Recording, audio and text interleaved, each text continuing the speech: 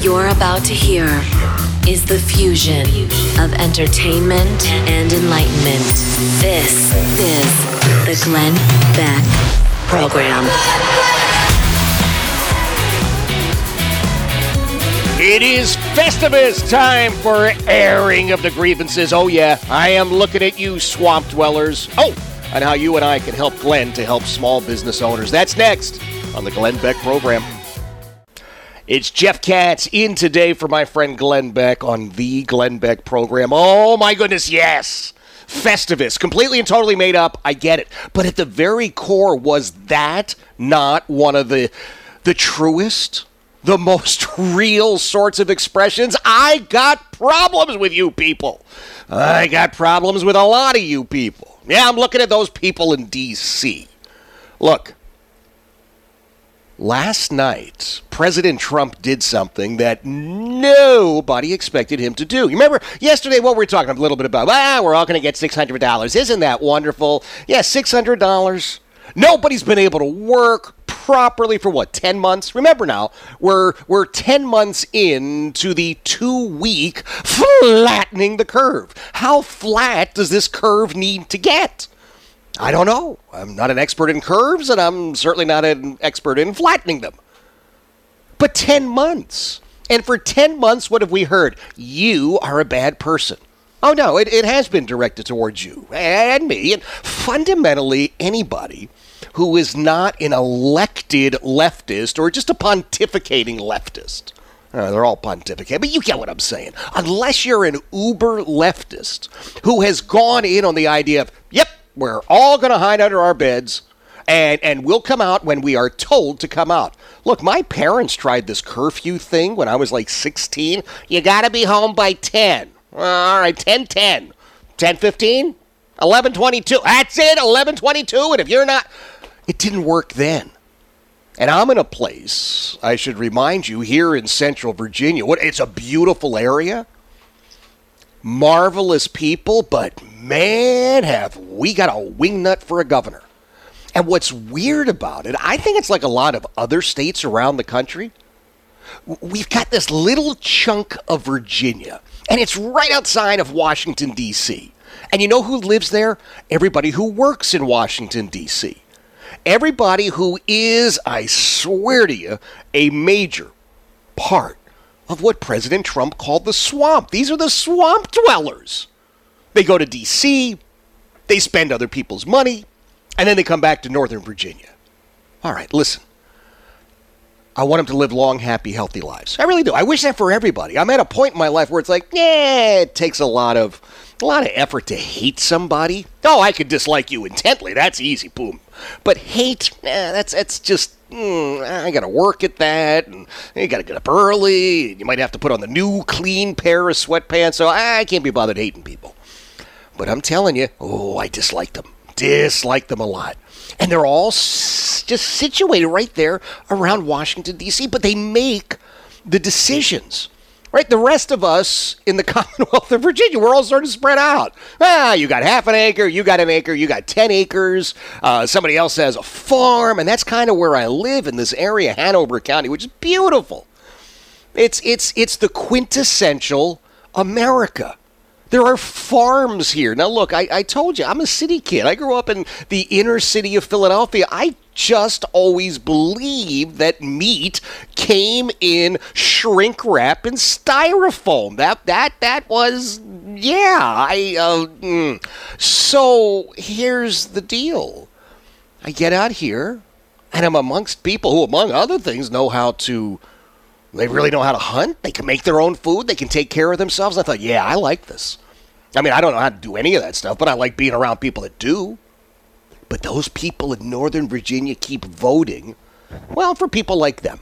Far left-wing people who firmly believe, and I do mean firmly believe, that the answer to everything is more government.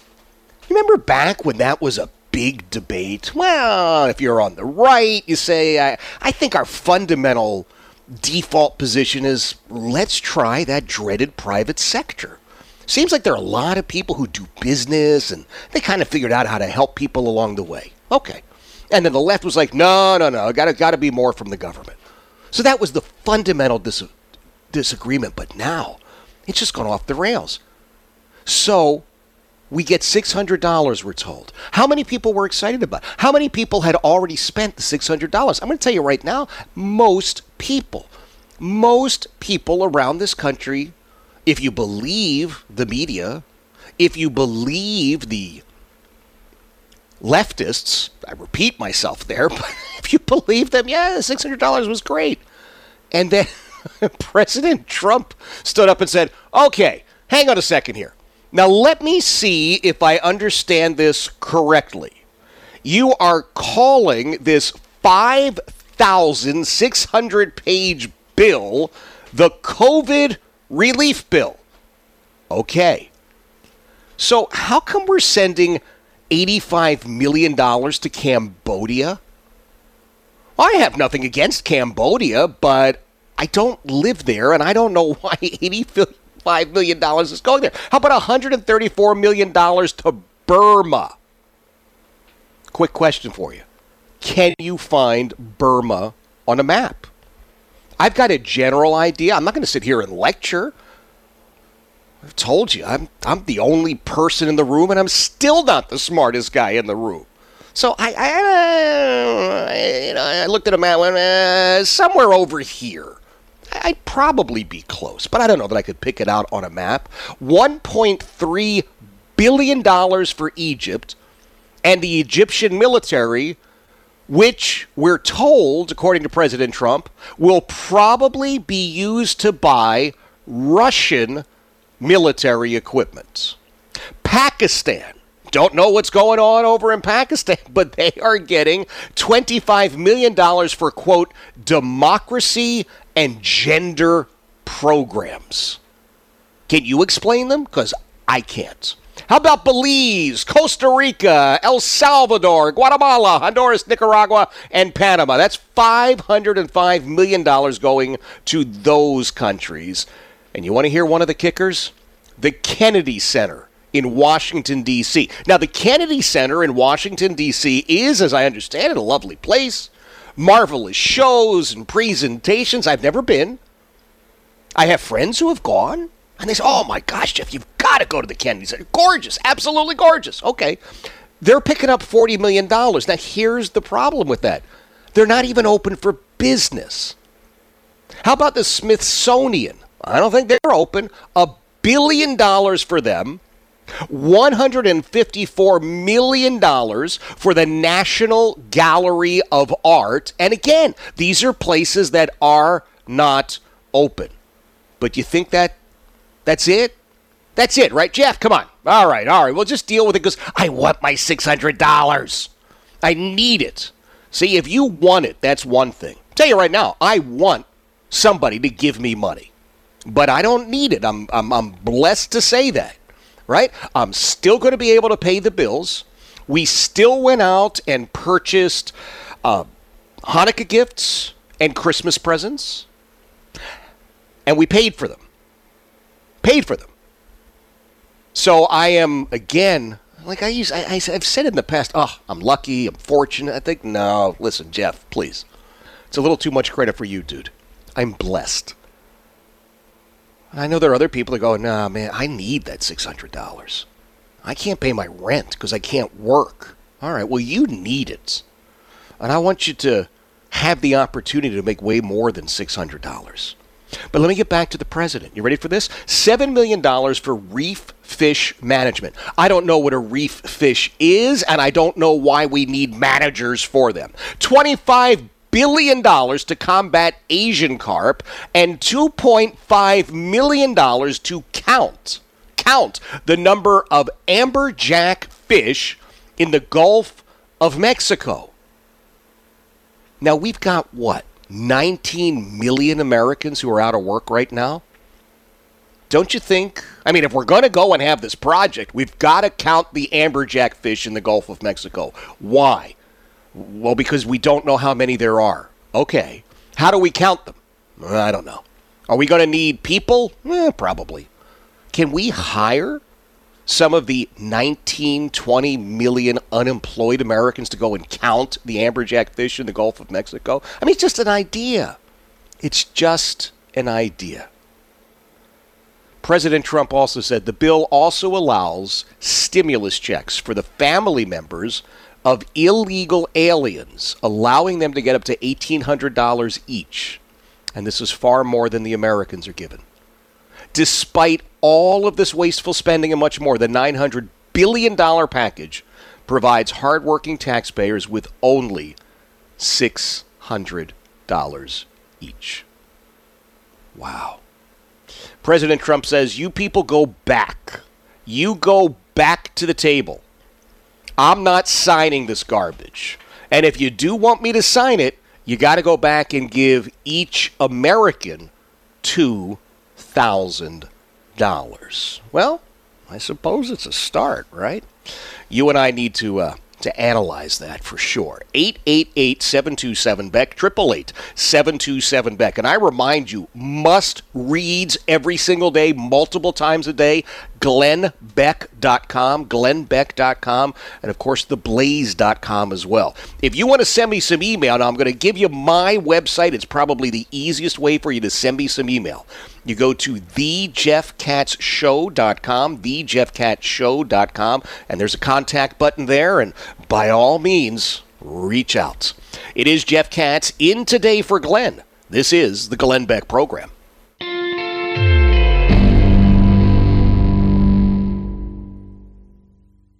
Jeff Katz in Today for Glenn on the Glenn Beck Program. Yeah, airing of the grievances. Look, it's about what's being done, it's about how it's being done, and it's about what you and I do or do not wind up doing on our end. President Trump has fought for us for 4 years.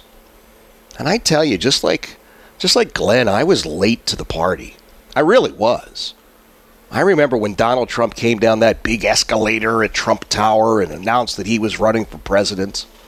Like a lot of people, I went, nah, no. How's he going to run for president? He's not a politician. How is he going to run for president? He's not a politician. And it took me quite a while to figure out that's how and why he's running for president. And over the last 4 years, as I've watched and listened, read, so many folks beating the man up, and I mean beating him viciously, I found myself defending him. And I didn't think I would. Now, was it everything? No. Look, I'm a father of 3 kids. And my 2 sons, I hope, I pray, I'm raising properly, teaching them to do this and not to do that. And I got to tell you, in all candor, some of the president's tweets, man, just rubbed me the wrong way. Like, I don't want that. Some of the ways he spoke, I wasn't crazy about. Well, then I realized, Jeff, take a look at the mirror. Perfect? No. Close to perfect? Not so much. It's the same thing for the president. And then you watch him, you listen to him, you read his words, and you go, oh, I get it. I get it. Not capable of being bought off, not beholden to those in the swamp. That's why he can do this stuff. That's why he does what he does, and that is why they hate him. They want him gone. Now, January the 6th seems to be the next opportunity for President Trump to be returned to the Oval Office, to be reelected. Right? That's the day that all of these electoral ballots from all over the country come into Congress. And you need one member of Congress on the House side and one member of Congress on the Senate side. And all they've got to do is stand up and say, hey, we're objecting to some of this stuff. And it's not for all of the states. It's for those 4 states. 4 states where there's all this talk about fraud and mail-in balloting being abused. Look, I don't have the answers for that, but I want them. And I'm not telling you that the election went this way, that way, the other way. I'm just saying I'm sitting here as an adult, as a grown man, and I grew up in Philadelphia. If you're telling me that everything was above board in Philadelphia in this election, then I am here to tell you that was the first time in 100 years. So why not examine all of this stuff? Why not take a look at it? And at the same time, take a look at what President Trump, at least in theory, in his final 30 days in office, is trying to do. And that's going back to these pinheads and saying, all right, you're giving all this money to Burma. You're giving billions of dollars for the Smithsonian and the National Gallery of Art and the Kennedy Center. They're not even open. How much does it take to go in there once a week, mop the floors? There are no people that are going there. It's all closed. So how or why are you going to spend that kind of money? And the president says, look, if you are going to do that, here's what I want you to do. I want you to be sure that the American people are going to get at least $2,000 per person. Is it enough? Is it the right amount? No. None of this is the right amount. That's the whole point. We've got this beautiful economy that's been shut down. American entrepreneurs thrown under the bus. And then what do? Oh, send them some money, they'll shut up. So President Trump says, look, go back there, fix this, provide more money for the American people. Maybe I'll sign it. January the 6th, one congressman, one senator, will they stand up? Vice President Mike Pence apparently will decide what is or is not going to happen at that point. Now, Mike Pence is an honorable man. I'm going to just tell you that right now. Mike Pence and I were talk show hosts together 1,000 years ago. Little baby talk show hosts. And then we were watered and taken care of. And Mike Pence obviously went on to achieve greater things than I did. But that's not the point. He's a good guy. I know Mike Pence to be an honorable, decent, upstanding man. And I expect nothing from him except the truth and a big dose of honesty come January the 6th. Now, we need to talk about that, and if you have been on glennbeck.com, and I hope you have, you've read about Glenn's efforts to help some of the small business owners in America. We can't help everybody, right? You and I can do it in our local basement. Get out of that basement. Go and visit the businesses if they're open. If you're still stuck in the basement, well, how about a GoFundMe? Pretty doggone easy. So we're going to be talking about that. And I want to ask you one other thing. If you're talking about small business, and we keep talking about small business, and we use it as a throwaway line, I keep asking people to say, well, why don't we talk about local instead? Because behind every single small business, there are real, honest-to-goodness people. And you know New York? New York has now decided we're going to put the Uber and Lyft drivers out of work. Why? Well, we're going to put them out of work to help them by imposing wage standards, even though it'll make them unemployed. Insanity. 888-727-BECK, 888-727-BECK. Jeff Katz in for Glenn today, the Glenn Beck program. Jeff Katz in today for Glenn on the Glenn Beck program. President Trump says, I'm not signing it. I'm not signing it. No deal. $600 per person, forget about it. You take all the money you're wasting on buildings that are not open. You take that money that you're sending to some country nobody has visited because we can't travel, because we can't go anywhere. And you give that to the American people. That's it. You want this deal done? All of you politicos got all excited. Well, we made a deal. Nancy Pelosi jumped right off of broomstick one and said, we got a deal. Now, she was so excited about $600. And at the same moment she said that, I'm thinking, wait a minute. Didn't you just jump up and down and complain when there was opportunity for people to have $1,000, $1,600 tax benefits? Trump! Oh, okay, gotcha. Mitch McConnell. Well, Joe Biden's the president. I'm looking forward to having bourbon with him again. When did you stop having bourbon with him? Trump's it's like the odd guy out going, no. Whether I'm here for 4 years and 30 days or just 30 days, I continue to do what I'm doing on behalf of the American people. New York City decided that drivers for Lyft have to be paid a minimum wage. Now, the problem with this is that those drivers are not employees of Lyft.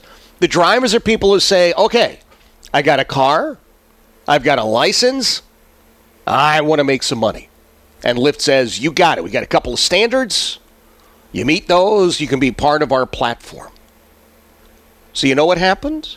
Taxi and Limousine Commission said $17 an hour. Okay. You know what happened to Lyft? We don't need you anymore. Maine imposed an $18 per hour minimum wage. You know what businesses did? Said, thanks, we got to go. 888-727-BECK, 888-727-BECK. Remember, you've got to read glennbeck.com and theblaze.com. And if you want to send me some email, I'm always happy to take a look at that. Go to my website, thejeffcatshow.com, thejeffcatshow.com, and there's a great little contact button there. Jerry is in Ohio. Hey, Jerry, welcome to the Glenn Beck program. Thank you, Jeff. I want to compliment you. It's Idaho, not Iowa. I said Idaho. Hey, I'm from Philadelphia, Jeff. That's an I, and there you go. I got you. Hey, thank you, man. You're a true hero. I love to listen to the radio. I served during Vietnam and I've been a professor for many years, and I'm ashamed of what has happened in our country. I do have a question for you, but I want to compliment you. The facts you're sharing with everyone, I just can't imagine people listen to this and say, whatever. You know, I just can't imagine that people can just put this off and not listen to it and not want to do something to help our country.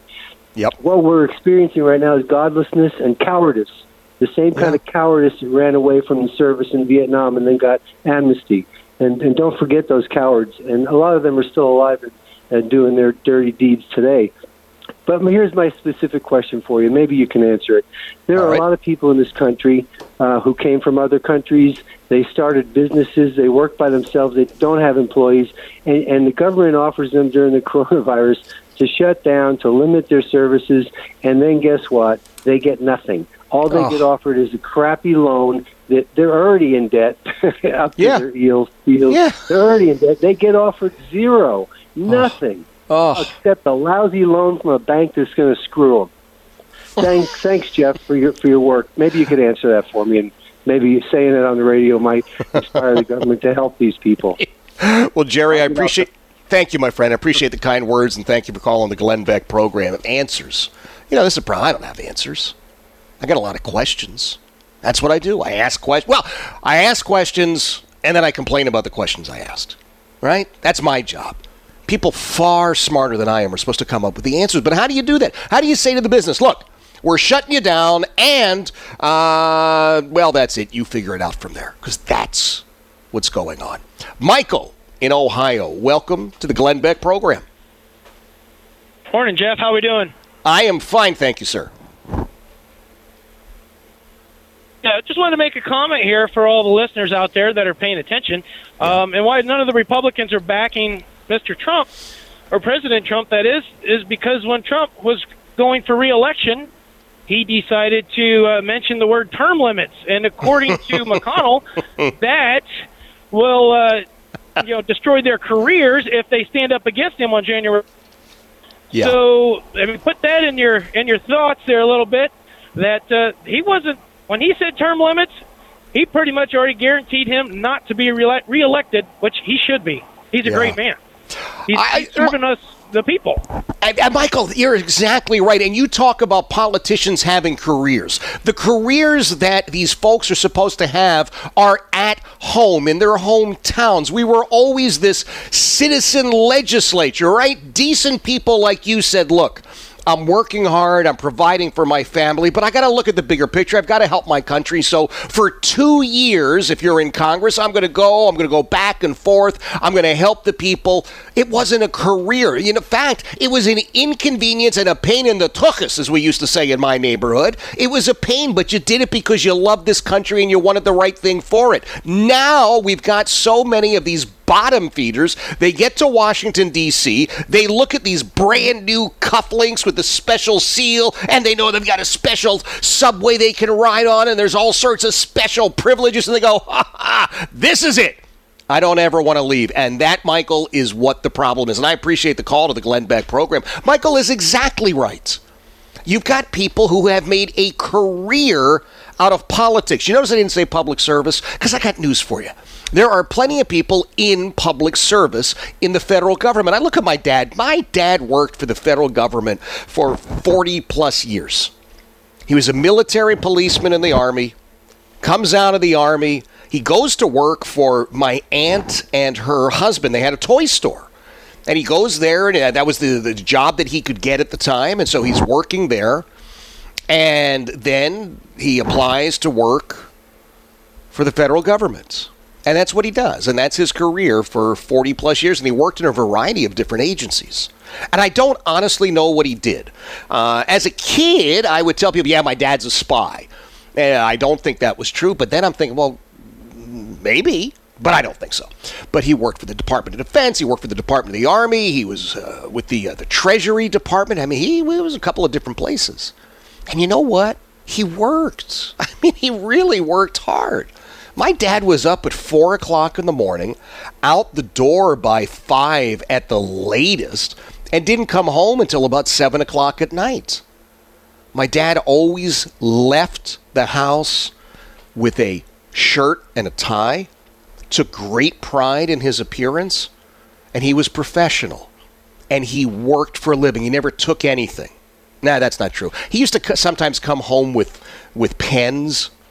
Like, you know, you need a pen for school, and, hey, Dad, have you got a pen? Oh, yeah, here you go. And I'd be looking at it, and I would look at it and go, oh, property of the U.S. government. Huh, well, all right, I'm not saying anything. But other than that, he really didn't take anything, and he worked hard. And we understood the importance of hard work. And you know, the thing was, didn't make a lot of money working for the federal government at that time. But there were benefits that were pretty good as far as the free market went. And the most important thing to my dad, when he went to work for the federal government, it was service. It was repaying what this nation had given to our family. Thinking about what this nation has done for your family. And when he went to work for the federal government, there were benefits that would continue for my mom. And that was vitally important for my dad. That he thought, you know what? When I die, I want my wife to be taken care of. And that was a big part of his life. Now, it's funny. I laugh about it. I'm not sure if anybody else will laugh about going to a cemetery, but I got to tell you the story. So my dad is buried in the South Florida National Veterans Cemetery. Why? Because he earned it. That's why. And when my dad passed away, my mom had him cremated, and she kept the ashes in the house. And God, here I am. I'm an adult man. I'm married with kids. It's like, I don't like that. I just thought there was something so wrong about that. But that's me. And my mom said, well, what do you want to do? I said, well, you know, he's entitled to be buried at the Veterans Cemetery. So that's what we did. And so my dad is buried at South Florida National Veterans Cemetery. And then about 2 years ago, my mom passed away. And I know you're thinking, Jeff, seriously, you're like bumming us out behind nobody's business. But listen to me. So my mom passes away. So, of course, she's going to be buried next to him. And I said to my brother, I said, you know who is the most upset about Mom passing away? And he says, well, you know, we're pretty upset. I said, no, that's not us. Well, your kids? No. I said, it's Dad. He said, why? I said, because Mom's going to get there, and my father's going to go, oh, my God, Doris is here. And she's going to start complaining, oh, the view isn't right. What are we looking at? Who are the neighbors? And he's going to think, my gosh, for 18 years I had peace and quiet. But hey, great to have you here, right? What do? Do we tell President Trump that we're still behind him? I sure hope so, because it doesn't seem like the professional politicians are doing anything like that. And how can you and I join with Glenn to support small businesses? I'm going to give you the details in a moment. And if you want to be smarter than the rest of us, go to glennbeck.com. And you can read about it right now. 888-727-BECK, 888-727-BECK. Jeff Katz in for Glenn today. This is the Glenn Beck Program. Jeff Katz in today for Glenn on the Glenn Beck program. What a thrill it is to sit in for Glenn. I will tell you from the bottom of my heart, I happen to be an unabashed fan of Glenn. I really do. I admire what he's been able to achieve. I'm impressed all the time with what it is that he's been able to overcome and deal with.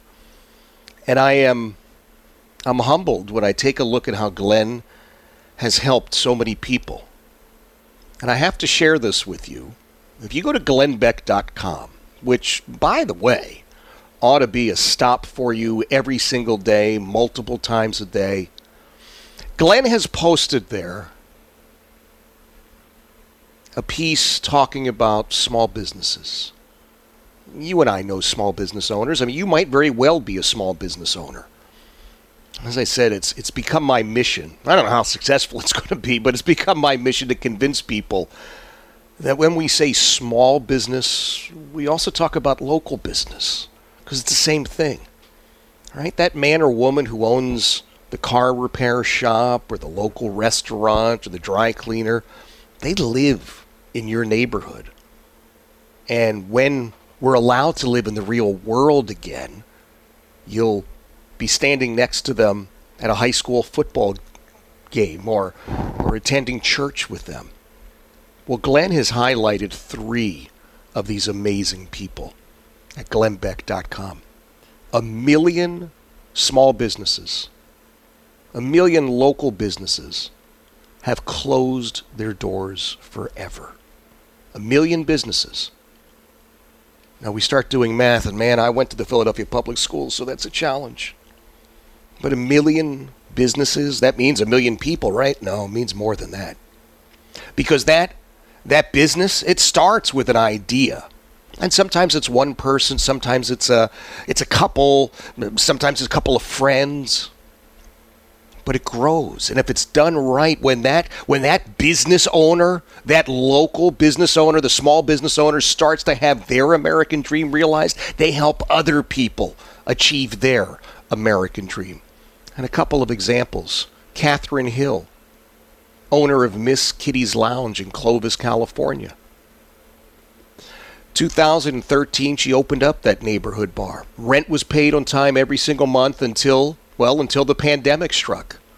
August of 2019, she was diagnosed with stage 3 breast cancer.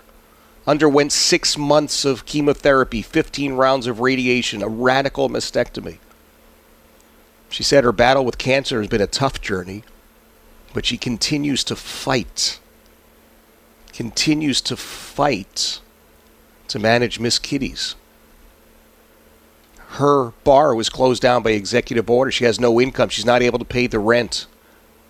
And despite the order to suspend evictions in California, her landlords have taken her to court. And she says she only has years left in her battle against cancer, but she's worried about the people who work at Miss Kitty's. Joe Crowley, owner of a place called Breakaway, a little bit north of Boston.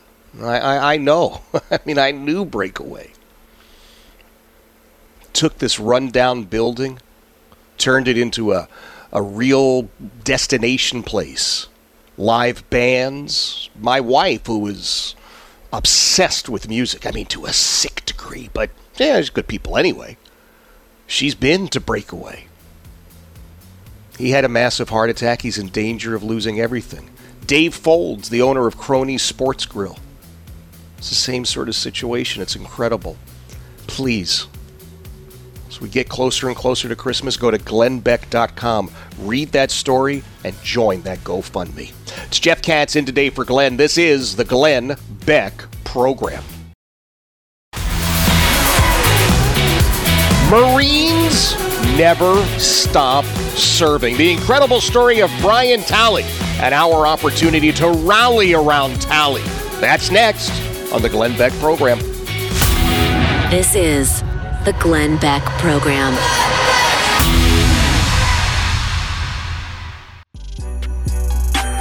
It's Jeff Katz in today for Glenn on the Glenn Beck Program.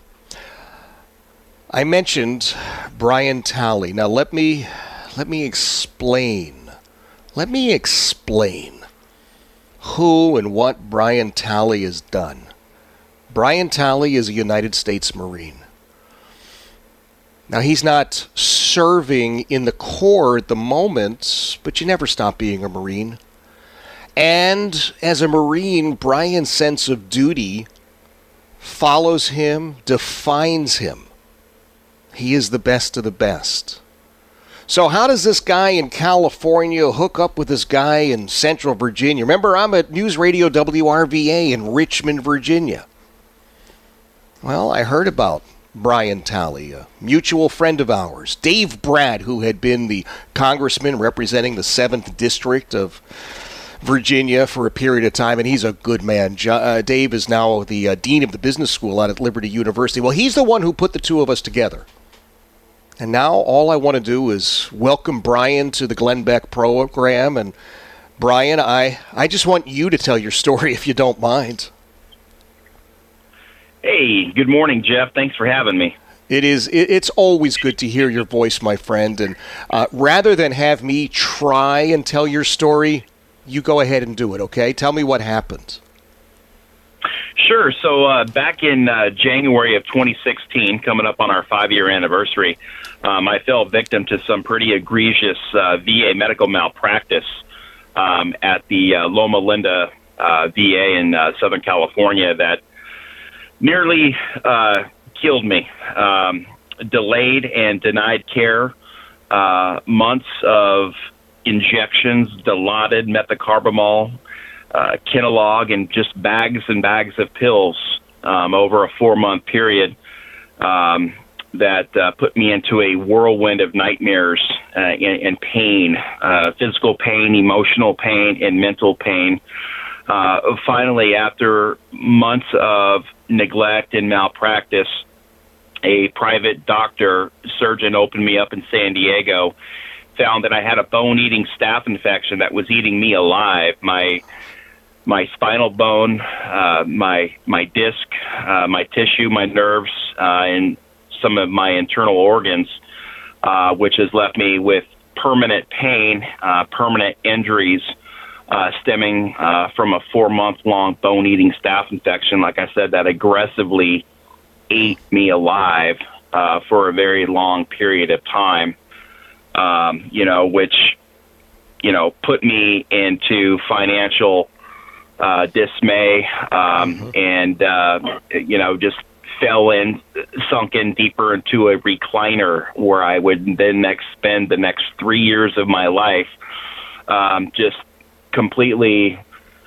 shaking my head, like what in the hell has just happened to me? And one day you're living the American dream, and the next you're just trying to pick up the pieces, trying to be strong for your 4 kids, a wife of over 20 years, and a guy who once owned a small business, was a successful entrepreneur. And then, the next, I'm just trying to figure out what the hell had hit me.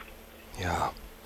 Well, one of the things that you did, Brian, and I want people to understand the Talley bill. When I say rally around Talley, we're going to take that through a couple of stages. But, Brian, I want you to share with everyone what the Talley bill is and what it's going to mean. Sure. After the negligence in the malpractice took place, I filed a federal tort claim within the VA for damages sustained. And at the 6-month mark of me filing the tort claim, the VA Office of General Counsel was calling me repeatedly, and they were very apologetic, and they took the blame for what happened, which caused a permanent injury and nearly resulting in the death of me as a 38-year-old man.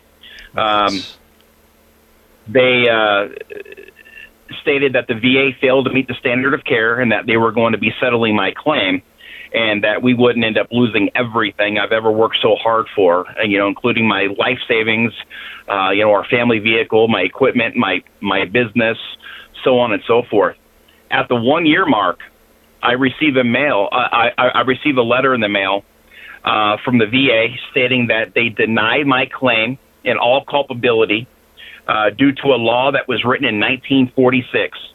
What they did is they deflected all liability away from the VA They pinned this on an independent contractor that was working within the halls and the walls of the VA, did an about-face, and left me and my family holding the bag with zero recourse, zero accountability, and zero justice.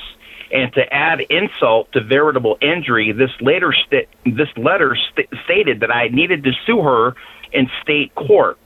Well, the day that they postmarked that letter, I was 3 days past my California state statute of limitations, therefore denying me the right to due process to take this case to federal court to tell my story in front of a federal judge on what happened, all to protect their independent contractors and to water down these numbers in the VA of medical malpractice.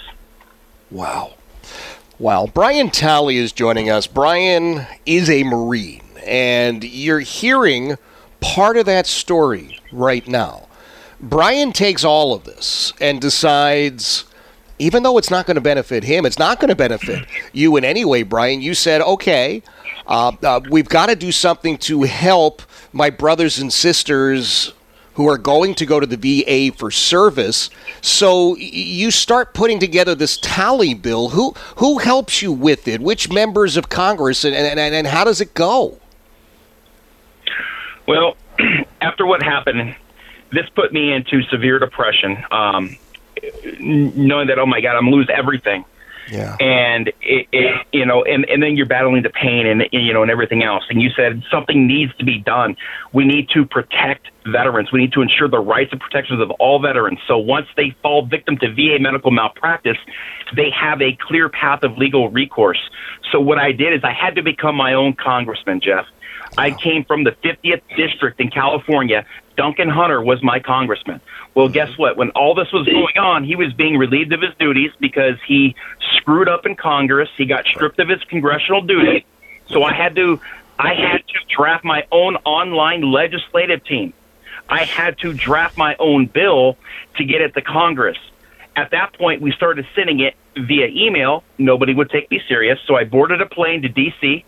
full of pain pills and anxiety meds, and I walked the halls of Congress, going door to door, urging lawmakers to change this outdated law that has destroyed the lives of veterans and their families for 74 years, a generational loophole that has denied veterans compensation and the right to due process once they've been injured due to no fault of their own.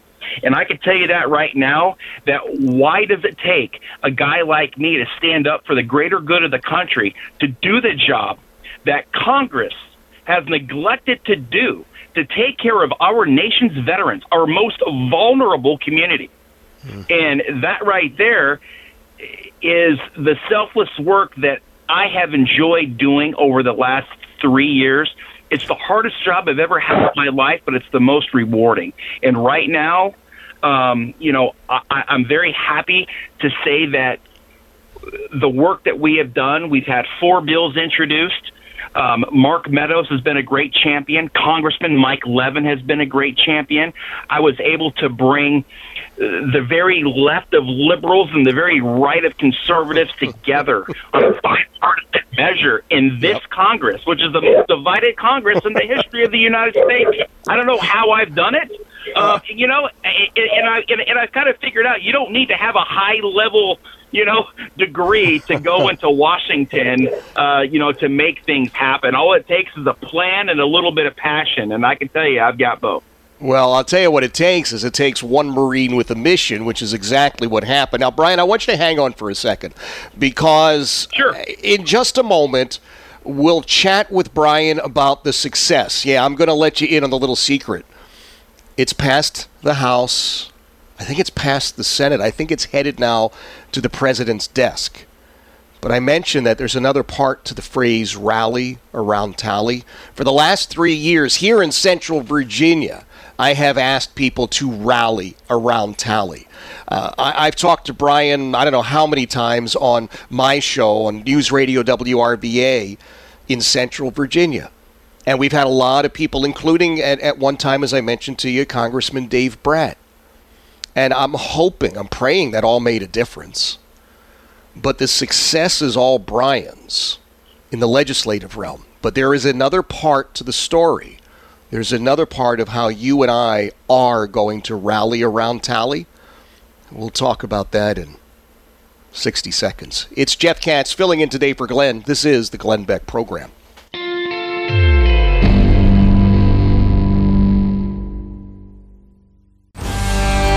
Jeff Katz in for Glenn today on the Glenn Beck Program. Now, we're spending a couple of moments and maybe longer than usual talking with Brian Talley, but it's a story, I swear to you, that has to be shared all over the country. I've talked with Brian. I've talked about Brian. I've talked about this for years. And I think we're now at a point where there's a level of success legislatively. Brian's telling us, I mean, here we've got the most divided Congress ever, right? We've got people that each side refer to as bat crap crazy. The left hates the right hates the left, and somehow, some way, one Marine with a mission, that's Brian Talley, walked the halls of Congress, convinced members of Congress to say, oh my gosh, yeah, we're on your team. So, Brian, has it passed the House now? It has passed the House. It has passed the Senate. And I am proud and very relieved to say that the Talley bill is on its way to the Commander-in-Chief's desk. Wow. Yeah, President Trump will be signing this into law. Hopefully within the next 5 days. My former attorney, Natalie Quam, has been in constant contact with Mark Meadows, who's the chief of staff of President Trump, who is also one of the members of Congress who introduced two versions of the Talley bill in this 116th Congress. So, we're very excited, very relieved that I will soon have this mental closure, and again I'll be able to move on with my life and reinvent myself and turn my pain into purpose, if you will. Brian, it is headed to President Trump's desk. He'll be signing it, as you say, in the next 5 days. Ordinarily, there's a signing ceremony in the Oval Office. Are you going to be allowed to go to the White House for that, or is it just going to be signed by the president? Again, I have my former attorney right now who is really advocating hard for me to be there, to witness this. And, and I would love nothing more than to meet the president and share my story with him and get a photo. I think I've earned that. Brian. Yes. I mean, I would love nothing more. Mr. Trump, President Trump, if you're listening to this, I want to meet you, and I want to see the Talley bill be signed into law and put an end to this 74-year VA legal loophole and ensure the transparency and the accountability at the highest levels of the Department of Veterans Affairs. And, 20.2 million American veterans are all benefiting from this. So when they do go down, that they will have, a leg to stand on, and they will have a clear path of legal recourse, and they will not be left out, to the wolves, to just be eaten alive by government bureaucrats who are not looking out for them. And, when the deck is stacked against these veterans, you start to talk about veteran suicide and other things like that just becomes this giant snowball. And we are America, and we're better than this, Jeff. We are better than this. Brian, we are so much better than that. And, I have cared about this for a long time, and my pain is not yours, and I'm not trying to say that, but gosh, I'm so hopeful and prayerful that you get to go to the Oval Office to meet the president, to shake his hand, to get that photo. And I'm going to remind you, I'm right down the road. I'm like 90 minutes from D.C. I can bring lunch or just come in and cheerlead. And if you do get to meet the president, even if you don't, every letter of the name is always signed with a different pen. So I'm putting dibs on one of those pens. There's a whole bunch of letters in there. But I want to do something for you Brian, and I've mentioned this now, that I want people to rally around Tally. Now, we've talked in the past, we've talked for years, right, talking about rallying around the Tally bill. Well, the Tally bill now is coming to fruition, but you've heard Brian's story. And, Brian, here's what I hope you don't mind. Your brother set up an amazing GoFundMe page, and your brother and I have exchanged some emails about this. And I know that you would not ask, and it's just not who you are to say, okay, I need help. But here's the reality, Brian. You have earned the help of every American in general, veterans in particular, the families of veterans. So what I want people to do, and again, I certainly hope you don't mind this, but I want people to go to the GoFundMe page, GoFundMe.com, and they need to search for the phrase Rally Around Tally.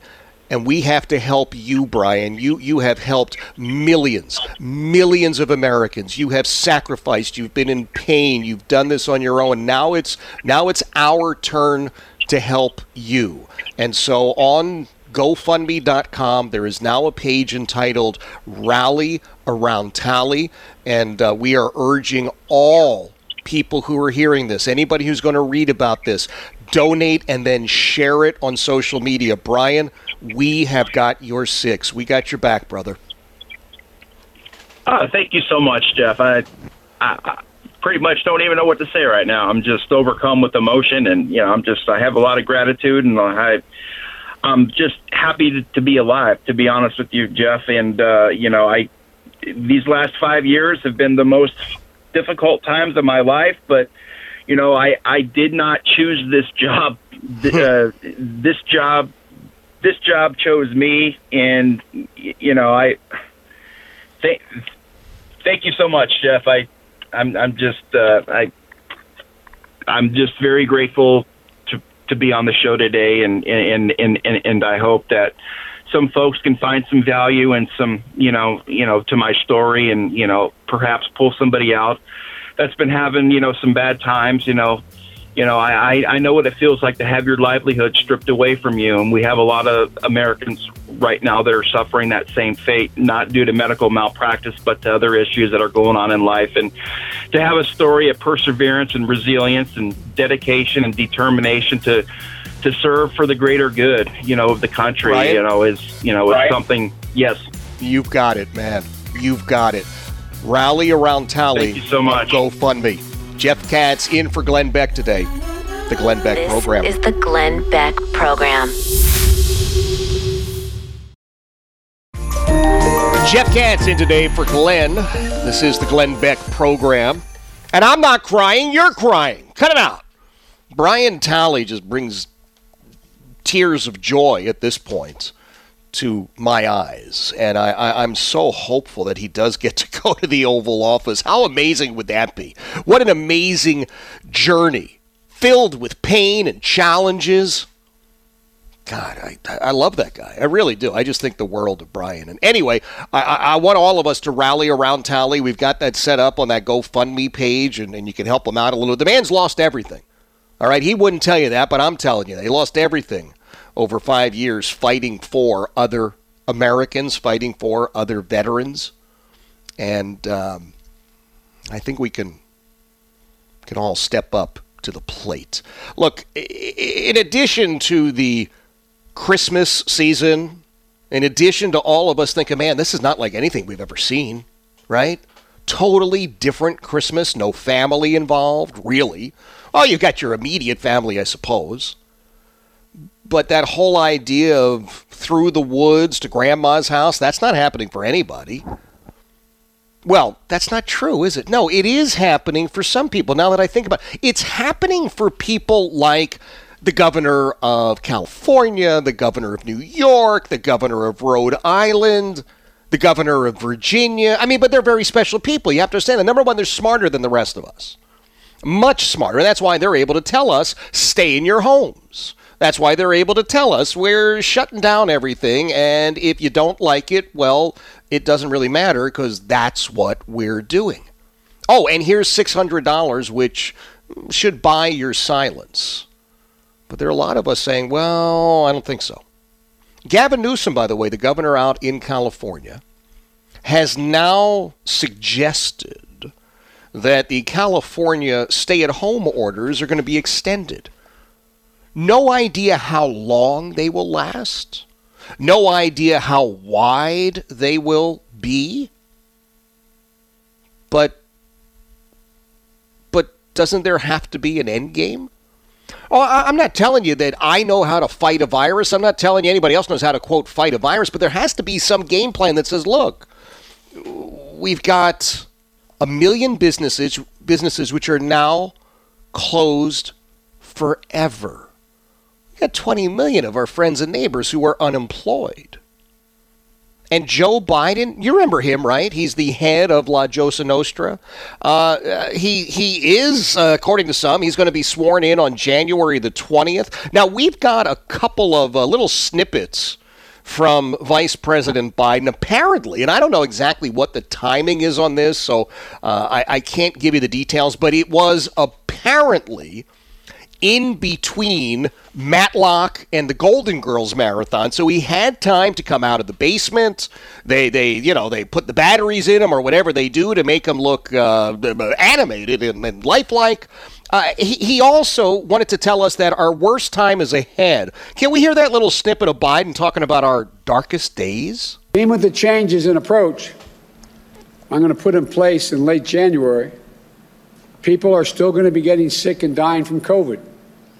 One thing I promise you about my leadership during this crisis, I'm going to tell it to you straight.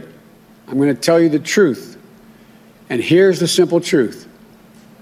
Our darkest days in the battle against COVID are ahead of us, not behind us. So we need to prepare ourselves to steel our spines. As frustrating it is to hear, it's going to take patience, persistence, and determination to beat this virus. There'll be no time to waste in taking the steps we need to turn this crisis around. Oh, you mean like, I don't know, let me give you an example here. I'm just pulling stuff out of my ear. You mean like the president of the United States saying, we need some sort of a plan, some sort of a program that removes ridiculous regulation and government delays from, I don't know, research and development in the pharmaceutical companies. You mean something like that, right? How fast could it be? Fast, super duper fast, really amazingly super. How about, and I got one for you, Joe, what about if we were able to get the research and development of these pharmaceutical companies to operate at warp speed? Yeah, that's it, warp speed. What do you think about that, Joe? That would work, wouldn't it? Of course it would work. It's already worked, for goodness sakes. President Trump's already done this. President Trump has done all of the heavy lifting on this while you have been hiding in your basement, waiting for Dr. Jill Biden to bring you down another bowl of oatmeal, change the batteries in the remote. I mean, whatever it is. So I understand. You're busy. Well, I don't know, but you're busy. I got it. Oh, and what was this other thing? For the first 100 days of his administration, he wants all Americans to wear masks. You know, unlike the masks we've all been wearing for the last 10 months. Right? And where did he get the 100 days? It's a nice round number. I got it. Was that a scientific thing? Because isn't he the guy that says we got to believe the science? All right, so let's believe the science. Was there a scientist who came along and said, yeah, listen, we got a coronavirus thing? 100 days. 101? No, not going to. No, it's going to. You do it for 101, 102 days, then the virus gets really, PO'd and some. What about 98? No, not enough. Not enough. Still 100. Yeah, 100. 12:01 a.m.? Yeah. 12. Come on. As Joe Biden would say, come on, man. Oh, I got another little snippet here from the head of La Cosa Nostra. Oh, and is it too early to start referring to La Cosa Nostra? Look, I thought it was brilliant. It's not often that I come up with really good things. Every once in a while. Like Pocahontas. #Pocahontas. That was mine. I came up with that years ago. when I was on the air in Boston at Talk 1200. We were Rush Radio at the time. But I came up with that. Hashtag Pocahontas. And now it's gone through the roof. So is it too early to do La Cosa Nostra? Well, anyway, here's the second little clip of Mr. Biden, who inhabits, I'm just reading the title here, the office of the president-elect. Apparently he was asked a question he didn't really like. President-elect, on Russian disinformation, Mr. President-elect, do you still think that the stories from the fall about your son Hunter were Russian disinformation and a smear campaign, like you said? Yes. God love you, man. You're a one-horse pony. I tell you. Thank you. I promise you, my Justice Department will be totally on its own, making its judgments about how they should proceed. Thank you. Oh, sure. Hey, by the way, that the guy who's the one-trick pony, is that the same as being a lying dog-faced pony soldier? I don't know. But his Justice Department, man, it's going to be above board. We are scouring the ranks of people who love me and hate Trump. And we're going to investigate if there's any investigation necessary. Call me crazy. I find that hard to believe. I really do. I just find it very, very difficult to believe that. And maybe it's me. Oh, should I got to mention one other thing, just quickly. The Department of Justice, the National Intelligence folks have all said that all of these questions about Hunter Biden's laptop, not Russian disinformation. I hate to throw the whole fact thing into it, but that's just the way it is. There is a writer who is outraged. Guy wrote a piece for Vice. Now, why is he outraged? He's outraged because when you go online and you're looking for, quote, stock photos. Do you ever do that? You're looking for stock photos. He says, well, this is outrageous. Every time I go online to look for stock photos and I put in the word abortion, do you know what pops up? Photographs of babies. And it's just wrong. It's wrong to have, quote, imagery that associates abortions with baby killing. I don't often talk about this. But before I was married, if you would have asked me about this topic, I probably would have shaken my head and I don't know. Whatever. I'm not sure I was all that concerned. I'm just being honest. I get married, and Heidi's pregnant. And I'm involved. No, I mean, yes, I was involved. No, I mean involved. I mean, we go to the OB-GYN, MOUSC, whatever it is, and we're looking at all these pictures. And at first, I got to tell you, my oldest son looked like a bean. No, he really did. He looked like a bean. But pretty quickly, that bean became a little people. Truly was a baby. And I knew very early on that was not going to become a puppy. It wasn't going to become a coffee mug. It wasn't going to become a piece of fruit. It was so clear who that was. Not what that was, but who that was. And so I understand this poor guy is outraged, offended by the truth. Well, welcome to planet Earth. 888-727-BECK, 888-727-BECK. You must be reading glennbeck.com and theblaze.com. Amazing information. Great pieces of factual material that you just need to know. I'm telling you, everybody is in a battle in this day and age. You need the truth. And if you want to send me an email, jeff@thejeffkatzshow.com. jeff@thejeffkatzshow.com. It is Jeff Katz in today for Glenn. This is the Glenn Beck Program. Jeff Katz in for Glenn. This is the Glenn Beck program. I got a great email here from Jacob. He says, Jeff, everyone needs to tweet President Trump. Everyone needs to tweet the president and say that Brian Talley deserves a picture with the president. He deserves to go to the White House. He's earned the right to watch President Trump sign that bill. I agree.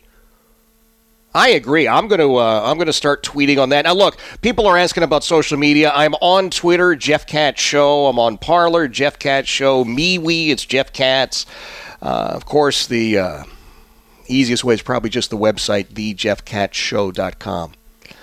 What's next for President Trump is my question. No, really, I have to figure this one out. 888-727-BECK, 888-727-BECK. If the president is going to stand tall, stand strong when he deals with these nitwits down the street and says, you're giving $600 to Americans while you're sending billions overseas, it doesn't work. Hey, Gretchen is in Texas. Gretchen, welcome to the Glenn Beck program. Hey, Jeff. Gosh, it's been so much fun listening to you the past few days. Thank you so much. Thank you. And I'm praying Brian gets to go to the White House. That would be so fantastic. Yes. Oh, my gosh. He deserves it. He does. But anyway, I'm a travel agent, and of course this year has killed me. Yeah. But like you were saying yesterday, we are all really connected. It's really 6 degrees of separation. When I book my clients, part of that destination is the restaurants, the food. Yes. That is so. I feel so horrible for the restaurant, that whole industry. But we're all connected, Yes, and nobody is putting that connection. I wish somebody from the government would help the travel industry in this company. We are really important, especially we small people. I'm by myself. Wow. And if somebody orders their trip from Amazon or whatever, they don't get the devotion that we give. Right. As a travel advisor. That's right. So, we travel agents really do help the restaurant industry too. And of course much more. So I just wanted to say that. So everybody, please use your local travel agent or go online and find a small one like mine. I love it. Gretchen, thank you so much for calling. What a great insight on the Glenn Beck program. We really are. Every one of us is somehow connected to that person that has the local business. And we can talk about small business, we can talk about entrepreneurs, but these are friends and neighbors. These, I swear to you, are people you run into in the supermarket. These are people that you go to church with or synagogue with. These are people you sit next to at the school play. And if they go under, and we've already had 1 million go under. Seriously, go to glennbeck.com and read Glenn's letter about this, his article about this. There's been 1 million businesses since this started that have now shuttered their doors forever. Are we ever going to recover from this? Oh, good Lord, I pray so. It's Jeff Katz sitting in for Glenn today. This is the Glenn Beck program. Why the British are outraged and up in arms about Flash Gordon. Oh, and why you don't send the Jewish guy to get the Christmas tree. That's next on the Glenn Beck program. This is the Glenn Beck program. It's Jeff Katz in today for Glenn on the Glenn Beck program. Thrilled to be here. And the British are annoying, generally speaking, right? No, and I don't mean that in a bad way. Yeah, I probably do. My wife every night makes us listen to British radio. And it's bizarre sometimes. I mean, sometimes it's like, yeah, I get that. And other times, I just sit back and go, wow, there's this bizarre attempt to be polite that I don't quite get. Maybe that's the difference. All right, I'm in America. I'm going to tell you what I think. I'm going to tell you why I think it. And if you like it, that's great. And if you don't, I'm okay with that too. But the British, they have that whole prim and proper sort of thing going on. So can I tell you about the latest thing that's got them upset? I heard about this on one of these British shows the other day, or maybe on one of the news programs that my wife watches. Oh, no, she's not British. People popping up on Facebook right now. If you're not with me on Facebook, Radio Cats, RADIOKATZ, Radio Cats on Facebook. People popping up going, well, is your wife British? No. She just, I don't know. But anyway, so they're up in arms about Flash Gordon. Anybody remember Flash Gordon? Right? It was certainly the 1980 movie version. I thought was pretty entertaining. It's not a great film. This is not Citizen Kane. It's Flash Gordon. So Flash Gordon has as the big evil character Ming the Merciless. Ooh, that's scary. Well, guess what? The British think it's more than scary. The Brits have determined that Flash Gordon has as his nemesis Ming the Merciless, who is not just scary, but is outright offensive. So there's something called the British Board of Film Classification. They sit around, they watch the movies, and they go, okay, that's good. Nobody should see that. Like we have G and PG and R and X. All right, so they've got this whole other system because, well, they're British. The British Board of Film Classification has reclassified Flash Gordon with something called a 12A rating. Here's why. Max von Sydow was the actor who played Ming the Merciless in this 1980 film. He did a very good job. And Max von Sydow was a very, very good actor, very accomplished actor. Also happened to be Swedish. So the British Board of Film Classification has reclassified Flash Gordon because the part of Ming the Merciless is played by a Swedish man, and, quote, Ming the Merciless is coded as an East Asian character, and that is now considered, quote, dubious, if not outright offensive. British folks, he's an actor. It's the very essence of acting. The very essence of acting, the definition of acting, is emptying your head of all your own personal thoughts and then filling it with words that other people have written for you. And you pretend to be someone else. That's what acting is. I don't know how we got to this point. I really don't. I'm not quite sure how it was that we have figured out everybody is offended by everything. And if you're offended by something, well, that's it. It's all done. It's insanity. I'm looking again at the pseudo stimulus bill, $600 per person. Somebody did the math on this. I didn't, believe me, but somebody did the math. They said, essentially, Congress is taking $2,700 from each American in order to send $600 to every American. And then what do they want? They want us to thank them for it. Oh, thank you very much. Thank you. I've said they're taking the money out of your left pocket. They keep a piece for themselves. They put a little bit back in your right pocket. And then they tell you they gave you a gift. You should be thankful for it. It's outrageous. Another group that says we ought to be thankful. It's a group of workers out in Chicago. Cook County municipal employees went on a one-day strike. Why? Because they're working during the pandemic. And they want extra money for working during the pandemic. Well, here's the thing. And I don't know how to explain it to them, but I'm going to try. 1 million businesses have closed. We got small business people all over America going, yeah, I don't have any money. Don't have any money. Can't keep the business open. Can't keep people employed. Can't pay this, can't pay that. But the union workers in Chicago want more money because they haven't lost a nickel while they've been working during the pandemic. Doesn't make any sense to me. Maybe it makes sense to you, but it doesn't make any sense to me.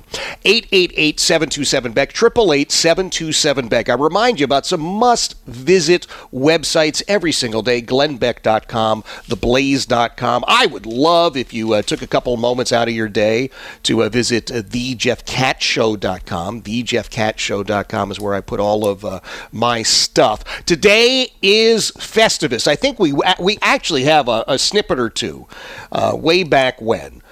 Frank Costanza on Seinfeld announced that. Can we hear that? A new holiday was born. A Festivus for the rest of us. And at the Festivus dinner, you gather your family around and tell them all the ways they have disappointed you over the past year. Well, I got news for you. The airing of grievances, of course, it precedes the feats of strength, but the airing of grievances is something that you and I are entitled to when we take a look at who it is that has our money and then says we'll probably give some of it back to you. Let me go to Melvin, who is in Pennsylvania. Hey, Melvin, welcome to the Glenn Beck program. Hey, thanks for taking my call. Yes, sir. Thank you. Wait, especially if somebody in government is listening. I think Trump did a great service by declining to sign this bill, but I think he can go one step further by naming the names of the people who authored all these different spending bills that were thrown into the big bill. Not just Democrats, Republicans, and probably especially Republicans, so that we can know to never vote for these clowns again. You know, I think it's a brilliant idea, and I think you're absolutely right. We ought to know who loaded this thing up like it's a Christmas tree, right? We put it up there, we go, okay, or the Festivus poll, whatever your particular avenue of celebration is, right? So they put it up there and go, okay, so we got to give some money to these dopes who keep voting us in. Yeah, we'll wait to the end on that. We got to pay off these foreign governments who are helping us. We got to take care of our friends who are the lobbyists. We've got to take care of this one. My cousin has something that he wants money for. La Cosa Nostra says, hey, we got to get some money for this. You remember, you got to kick 10% to the big guy. So at the end, nothing is left for us, Melvin. But you're right. I would love for somebody to look at this and say, okay, here are the collected profiles in courage who did this to you. Melvin, I appreciate the call to the Glenn Beck program. I really do. Think about that. I don't have any idea who put this stuff in. I just looked at the number when they said it was 5,600 pages long, and somebody corrected me. Somebody sent me an email, Jeff at thejeffcatshow.com. Jeff, listen, it's not really 5,600 pages. It's a little more than 5,500 pages. All right. Mea culpa. Don is down in Florida. Don, welcome to the Glenn Beck program. Yeah, hi, Jeff. So I just want to make a point. I'm 56 years old. Right. My dad was military. I'm a huge supporter of this country, and I can tell you that based on all the evidence we have, all of the affidavits, all of the things that have come out, all of the impropriety that's been basically unveiled, if Biden is sworn in as president, I will never vote again. Let's be honest. This whole crap about taking back the Senate is total garbage, because they're going to get away with the same cheating they did to make sure that basically Georgia goes in their direction. Nothing we do will matter anymore. Why would I even want to vote? It won't matter. If Biden is sworn in, nothing will matter ever again. When you've got people like Barr that are rolling over on us, and frankly, I think it's because they're all scared to death because the mob has scared them. I mean, look what they did to the Supreme Court. It's like there's almost no hope anymore. Don, I'm going to be honest with you. I hate to agree with you, and you get that, right? The last thing I want to do is agree with you, because I listened to everything you've just said and said, no.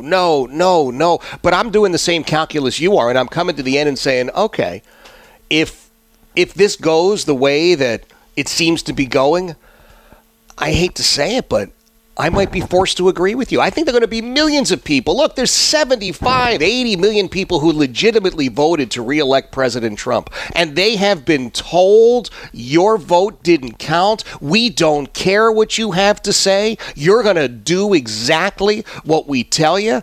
And folks like Don are going to say, well, that's it, I'm done. Don, I do appreciate that. Now the question becomes, if Don goes that way, leaves 75 million less one, but what do the rest of us do? You look at this and say, okay, I have been told for 4 years, man, Trump didn't really win, Trump. Russia, Marsha, whatever it is. 4 years, day in, day out, kneecapping this guy and telling anybody who would argue with them or question them, oh, no, you're just too stupid to understand this. Am I too stupid to understand it? It's possible. But I'm pretty sure I've been around the block once or twice, and I'm pretty sure I've seen this game played. And the problem is I know how it ends if it goes the way it seems to be going. I actually said the other night, do we have enough sweaters for the dogs? We'll talk about that.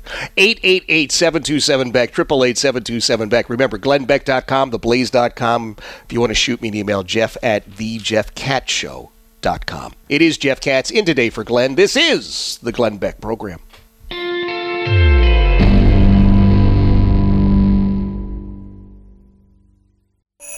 Jeff Katz in today for Glenn. This is the Glenn Beck Program. 888-727-BECK, 888-727-BECK. Are we just going to stand down becomes the question. And I don't know the answer to it. I really don't.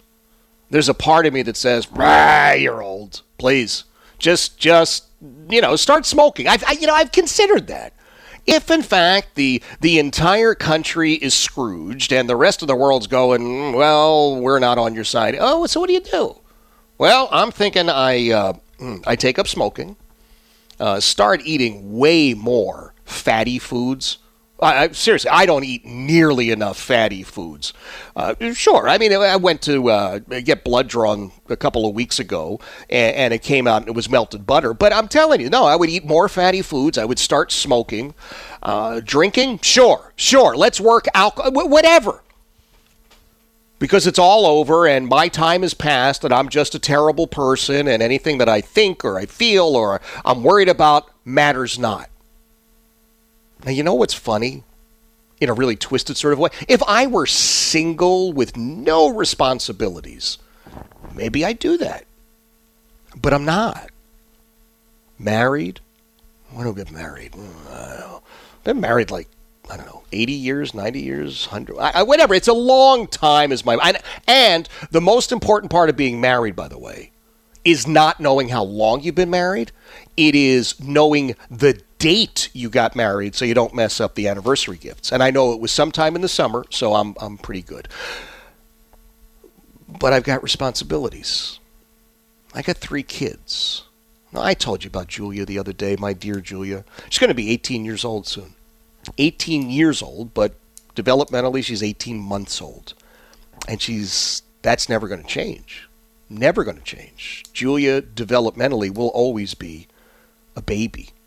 She doesn't speak. Just learned how to walk in the last couple of years. Can't go to the bathroom by herself. I mean, I'm at a point, I got to tell you this. I have to deal with Julia's needs. And I don't do the heavy lifting. Heidi does the heavy lifting, but I'm still changing diapers on a young lady who's almost 18. And that's bad. It's tough. And were Julia a typical 17-year-old young lady, of course she'd be appalled, as she should be. But she's not. So I've got obligations there. I've got 2 sons, and pretty much all I'm giving them is my name. Now, I'm trying desperately to squander what savings I have so that I just give them the name. But I am going to give them the name, and hopefully I turn over to them a country that's in pretty good shape. Can't be perfect, but I would like, if I could, to turn over to my sons a country that I took care of, because that's the charge. You and I are charged with taking care of America, not remaking it, not destroying it, not rebuilding it, but taking this country, which has survived, and just sort of hammering out the dents every once in a while. Maybe you put a fresh coat of paint on this particular part of it. And that's hopefully what I'm able to do. Lee is in Ohio. Hey, Lee, welcome to the Glenn Beck program. Thanks, Jeff. My heart goes out to you and your wife.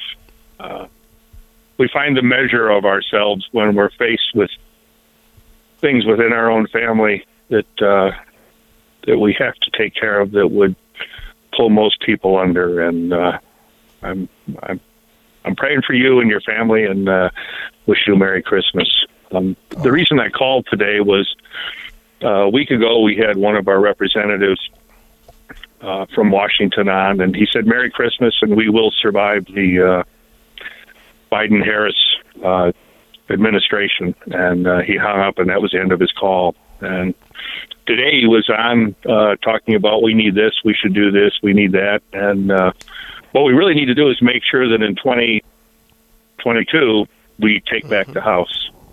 Yes. And I feel a chill up my back when I hear our politicians, because I realize that us voters, we stood up and we voted, and we talked to our friends and relatives, and we went in with our ID and had to tell people what our address was while they held our ID to double check, and they had to check our signature. And we now have 5 different states, and I'm sure that all the rest of the states that use Dominion have the same issues. But the 5 that we have, we need to have those machines seized. They need to be forensically examined by IT specialists. We need to insist that those states all have votes that match a valid signature in the voter rolls. And if they do not, those votes should be set aside. We cannot allow ourselves, in my opinion, to allow the politicians to have us cheering again for something out into the future. That's always been the problem. It's always next time. We got to do better. Next time. You're right. It is. It's always next time. And I'll tell you something, Lee, and I appreciate that call. The person who ought to be calling for this election to be verified as honest and free the loudest should be Joe Biden. It's Jeff Katz in for Glenn. This is the Glenn Beck program. This is the Glenn Beck program. Jeff Katz sitting in today for Glenn on the Glenn Beck program. An absolute honor to be here. Thrilled to be spending some time talking about one or two things that I think probably big picture we ought to be concerned with. I mean, I could be wrong, but I'm just saying there are one or two of these things that, gosh, it's our money. I don't want to keep getting back to just money, but you got to keep getting back to money, right? Oh, by the way, quickly here, some folks have reached out and said, Jeff, I'm listening to you. I'm trying to figure out what we're going to do for Christmas. We're not allowed to go see family. We got to send them gifts and any suggestions. Yeah. Arguing with Socialists, Glenn's latest book, which you can find at glennbeck.com. Check that out. It's a great book. It's a great read. Bill O'Reilly's Killing Crazy Horse is a great read. A couple of books you may not be aware of. I'm just going to mention them quickly, and then we got to talk about some other stuff. But Bishop Aubrey Shines. Bishop Aubrey Shines is a very fascinating guy. He's down in Florida. He's originally from Chicago, and he kind of started ministering in the prison system, in the jail system in Chicago, and now he's in Florida. But a brilliant, brilliant guy, and he's got a new book out called 8 Questions About Race. A Black Pastor Responds to Black Lives Matter. It's a quick read, but it's a good read. And The Woman Who Stole Vermeer. Now, this is an old buddy of mine, Anthony Amore, in Boston, who's brilliant. I never knew how brilliant the guy was, or that he was a best-selling author. Seriously, like our kids used to go to school together, and we'd see each other at school plays and concerts. And I mean, super nice guy. I never realized. Oh, yeah, a New York Times best-selling author. So his latest is called The Woman Who Stole Vermeer. A great, great read. And I know you don't have time. Take a picture of it, send it to people. Chris is in Tennessee. Chris, welcome to the Glenn Beck program. Hey, Jeff. I just wanted to give you a unique perspective, and perhaps for your listeners as well. I'm a 29-year-old. I'm from New Zealand. I moved to the U.S. about a couple of years ago, and I live in Nashville now. I've worked very, very hard to get to the U.S., and I've come here legally through all the right routes. I believe in the American dream. I think it's a real thing, and I'm actively pursuing it. I just want to say that one thing I've noticed about moving to this country is the unbelievable tsunami of corruption, of bureaucracy, of selfishness of some of these members of Congress who have put this bill up. I think it's an absolute ridiculous disaster that, American folks are only being given $600. I think a lot of these people doing this work in Congress actually fundamentally hate America. And I think that's a massive difference between your country and my country, is that even the people on the far left don't hate New Zealand. So I think it's a real shame. Yeah. I love this country, like I said. I just think it's an absolute travesty that these people are allowed to have some resemblance of control. And Trump really just had both hands behind his back with a blindfold on. He just hasn't had enough time to get rid of them. They all need to go, Jeff. Yeah. I agree with you, Chris, and I appreciate the call. There are people who hate this country. It pains me to say that. I'm telling you, I grew up in Philadelphia, and you knew that people loved America. That was never a question. Oh, you disagreed with people, whether it was sports or politics, you practiced different religions, but everybody practiced their religion.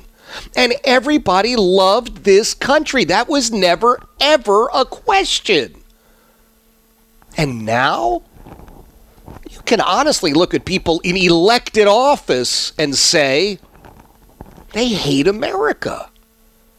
What the heck is wrong with that? Chris raised some great points. Sean's in Indiana. Hey, Sean, welcome to the Glenn Beck program. Good day. How are you? Fine, thank you. Good. I got it. I work for a government entity, and we have a certain pay scale.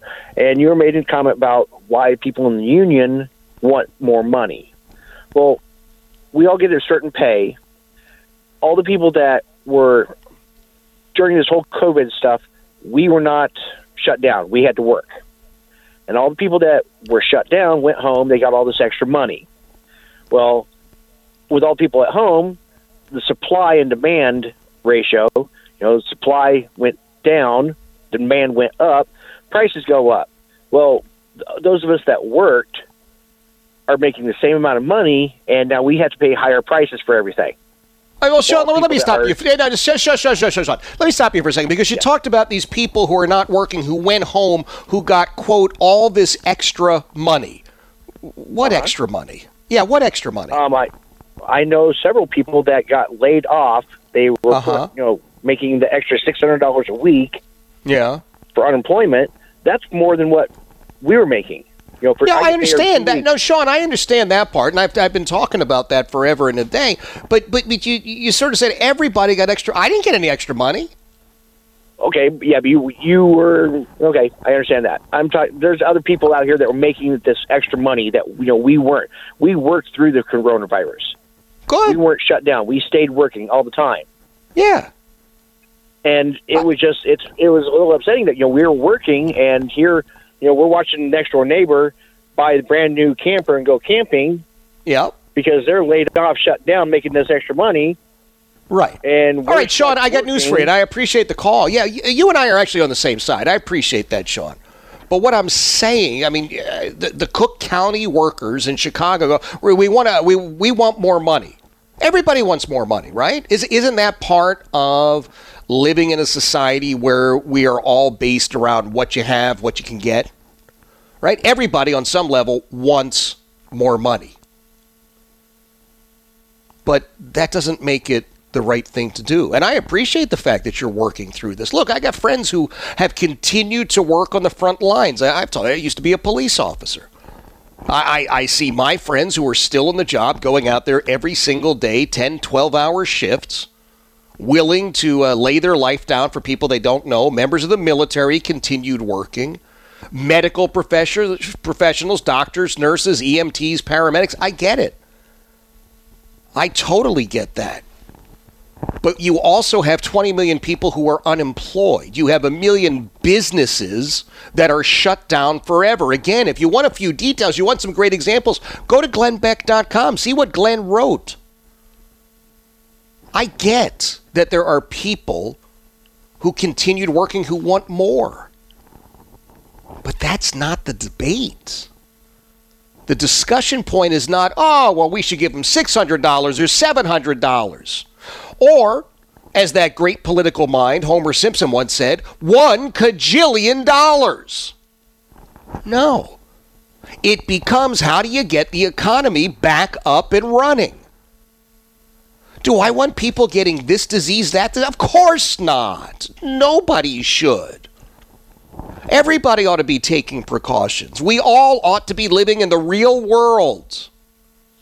And the real world says you cannot survive as a nation if you do not have an economic backbone. Well, the government will take care of us. The government doesn't have a job. The government is not a human being you're going to run into late at night at the supermarket stocking shelves.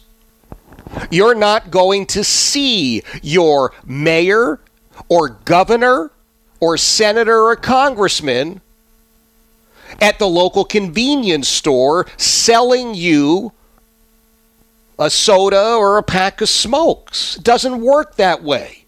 The only way that the, quote, government can pay you is if they take from someone else. Now, the ultimate thing may very well be that we just print trillions of dollars more. Well, we could pay off all our bills, but you and I then get the opportunity. It'll be a great opportunity. We'll have to go to the supermarket with a wheelbarrow full of currency, hoping that there's a loaf of bread. There'll be no more choices. Right? You go to the supermarket now, they're 82. I don't care. I want Wonder Bread. Oh, that's not good. It's, yeah, but it's nice. I like it. It's comfort. Comfort for me. Speaking of outrageous purchases, Heidi and I were trying to wrap up all of our shopping and gifting and presenting. And I actually said out loud where people could hear me, do the dogs have enough sweaters? Now you have to understand something. For years, I was that guy. I was that guy who said, why are you putting a sweater on a dog? Are you crazy? The dog came with a sweater. It's built in. Well, then we got small dogs. And we've only had it. It's not even a year yet. And I wasn't sure that we should get him. I mean, I'm kind of with Ron Swanson. If you ever watched, was it Parks and Rec? Remember Ron Swanson once said, any dog that weighs less than 50 pounds is a cat. I kind of agreed with him. But now we've got small dogs, and I am honestly dressing them in sweaters. They have regular sweaters, and they have Christmas sweaters, and soon they'll have Valentine's Day sweaters. Yes, I hang my head in shame. In a moment, I'm going to explain to you why you don't send me, the Jewish guy, to go buy the Christmas tree. It's Jeff Katz sitting in for Glenn. It is the Glenn Beck program. It's Jeff Katz in for Glenn today. This is the Glenn Beck program. We are rapidly approaching Christmas. And I have often discussed the issue of real versus fake Christmas trees. But I have to share with you the reason that I'm not allowed to go and get Christmas trees. Now, you have to understand something. Heidi and I come from different backgrounds. We get together and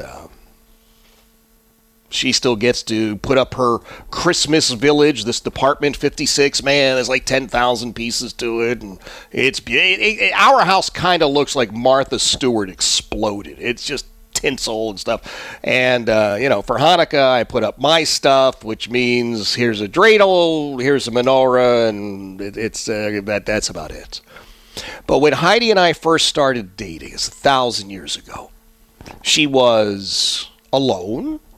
She was living in this terrible, cramped apartment in a basement, and she couldn't have a Christmas tree. And I said, okay, I'm going to go surprise her. I'm going to go get a Christmas tree. Now, I had never purchased a Christmas tree. And I didn't know that Christmas tree lots were, in many cases, a little bit like those used car lots that pop up in bad areas. So I get in my car, which I should point out to you is a Mazda MX-6, 2 seats and a moonroof. And I drive around in the snow, going through slush and ice, and I find, in Revere, Massachusetts, I find a Christmas tree stand. And I don't know what it's all about, but I go in there and I tell the guy, I need a Christmas tree. And then he starts asking me questions, and I don't know the answers to those questions. He says, all right, look, just go and pick one out. So I'm going down the rows, and the rows, of course, for Christmas tree lots have those cutesy names, right? Well, you take Santa Claus Boulevard, you turn right on Rudolph the Reindeer Avenue, and then you make all right, so I find a tree. Now, I think it looks great. And the guy says, do you want it flocked? No, I had no idea what the man was talking about. And no, I don't want it flocked. So you just want us to net it? Yeah. Should we tie it to your roof? No, I don't want you to scratch the paint. So we got a bunch of guys, they lifted the tree up, they put it through the moonroof of my little sports car, and I drive home over the icy, slushy streets, and I get back to my house, and I gotta drag it up this long, long set of stairs, and I take it inside, and then I think to myself, now what? And one of my friends, the late, great Tony Rumble, is standing there, and he goes, Catsman, you're going to need a tree stand. Well, I don't have a tree stand because I never bought a tree. So back to the Christmas tree lot I go, and this guy sees me coming. I said, I need a tree stand. What kind do you want? I don't know. So here I go again. I'm going down Santa Claus Boulevard. I make the right on Rudolph the Reindeer Avenue. I get the Christmas tree stand. Now, you have to understand each one of the things he sells me is the most expensive item there. I go back to my house with the Christmas tree stand. My buddy Tony says, Catsman, you gotta saw the bottom of the tree off. Well, I don't even own a saw. I went through a set of steak knives, sawing and sawing and sawing. And then I put it in that Christmas tree stand, and it looks junky. And then Tony says, Catsman, you need a Christmas tree skirt. Back I go and get the skirts. Let me tell you something. At the end of that, my tree made Charlie Brown's tree look like a redwood.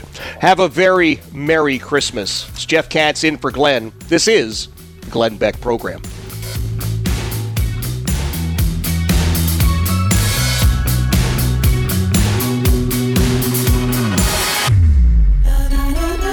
This is the Glenn Beck Program.